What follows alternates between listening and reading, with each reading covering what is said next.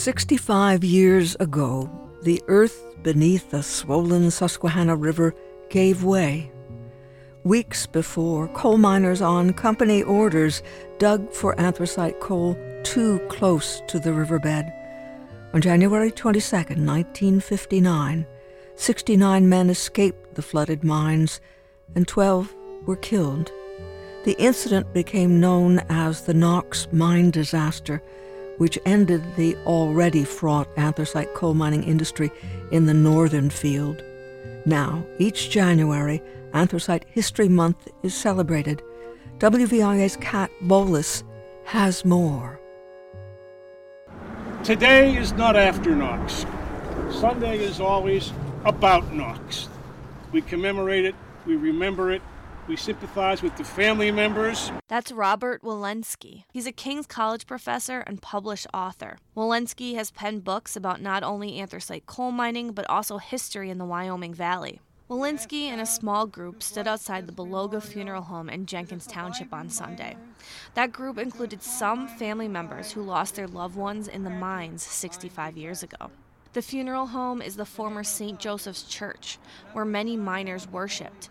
It's not too far from the site where the river broke through into the mines in Port Griffith. A newspaper article from the day after the disaster described the scene. The Susquehanna River, swollen with ice, left its normal channel and forced its way into the river slope, seemingly dooming the men who were at work in the passageways below. As soon as water was seen entering the mine, runners were sent through, ordering the men to get out as fast as they could. A cold period, followed by a thaw, caused the Susquehanna to swell. And the water went up, and the weight was too much for the illegal mining. The break in the surface created a massive whirlpool, just sucking down water into the mines. Bales of hay, loads of dirt, railroad gondolas, and mine cars were all dumped into the hole to stop the water from rushing in. Efforts were fruitless, the article from the Wilkes-Barre Times-Leader says. Eventually, the mines filled with water as far down as Wilkes-Barre and Nanticoke. And that was pretty much it for mining in the region. Dams were put in place, and the site was filled in with concrete. I mentioned that this point we're at right now is the break-in point. We'd be standing in the point where it was swirling in the ground. That's Bill Best. He's helping lead a group through the snow on Sunday to a small memorial in the ground on the riverbank. It marks where the Susquehanna broke through all those years ago. Northeast Pennsylvania is home to the largest, most concentrated anthracite deposit in the world. Walensky says coal mining in the region is a great legacy.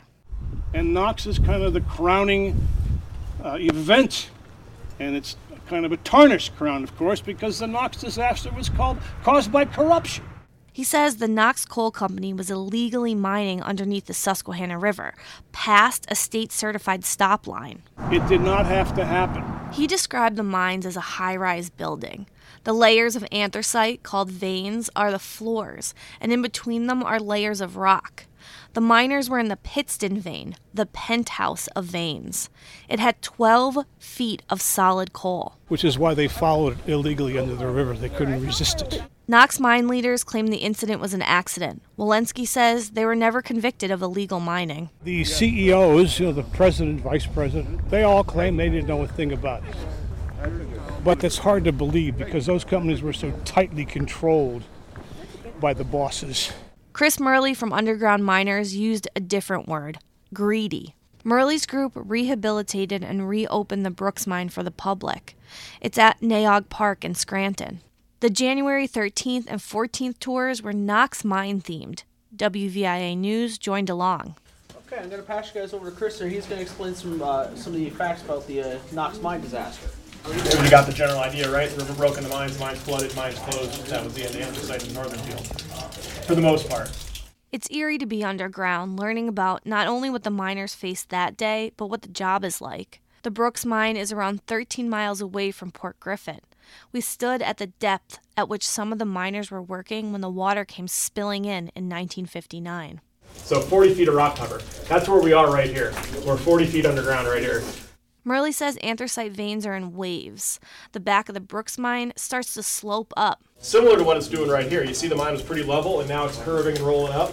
The anthracite mines in northeastern Pennsylvania are pretty unique in the geology of them. The veins roll and go up and down, turn, and they do all kinds of crazy stuff. The reason they got so close is there was the coal rolled and went straight up towards the river bottom. Coal crunched beneath our feet. Mines are damp to begin with. It's all the groundwater seeping through. The ceiling dripped. Underground miners shut the lights off, leaving us in the darkness that some of the miners faced 65 years ago. Many stories live on from that day, including those about the miners who swam underground until they found a way out. There's the Eagle Shaft story. Pacifico Stella, known as Joe, was a surveyor for the Pennsylvania Coal Company. Knox leased the mine from that company. Stella was working underground that day and had a blueprint of the mines with him. He helped lead 33 men out of the mines through the Eagle Air Shaft. It was abandoned and basically just a hole in the ground. At times, they waded in water up to their waists, holding their tools above their heads in the dark mines. He was an engineer, obviously, and he had maps, so he just kept trying to find ways out, and I believe they were underground all day because the break-in happened at 7-ish in the morning, and I don't think they got out till 4 in the afternoon, so they were crisscrossing under the river all day. That's his grandson, Mike Borzell. Stella died in 2007. There's a picture of him just after he was helped out of the shaft. Miner's helmet with a circle light on top still on his head. He looks tired and distressed. Someone draped a striped towel over his shoulders. Steve Lukasik, a professional photographer, snapped the moment. It was the Associated Press's Photo of the Year in 1959. Borzell, now a member of the underground miners group, asked us if he wanted to see his tattoo. On his forearm is the iconic image of his grandfather. Samuel Altieri, John Beloga, Benjamin Boyer, Francis Burns. Reporting from Charles Scranton and Featherman, Jenkins Township, Joseph I'm Kat Kaczynski, Bolus. Dominic Kowaleski, Frank Orlowski, Eugene Ostrowski, William Sinclair, Daniel Stefanidis, and Herman Zelonis.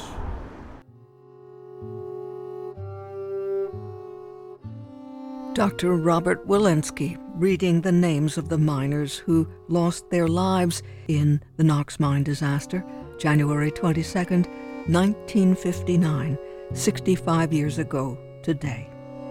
Thanks to you, Kat Bolus of WVIA News.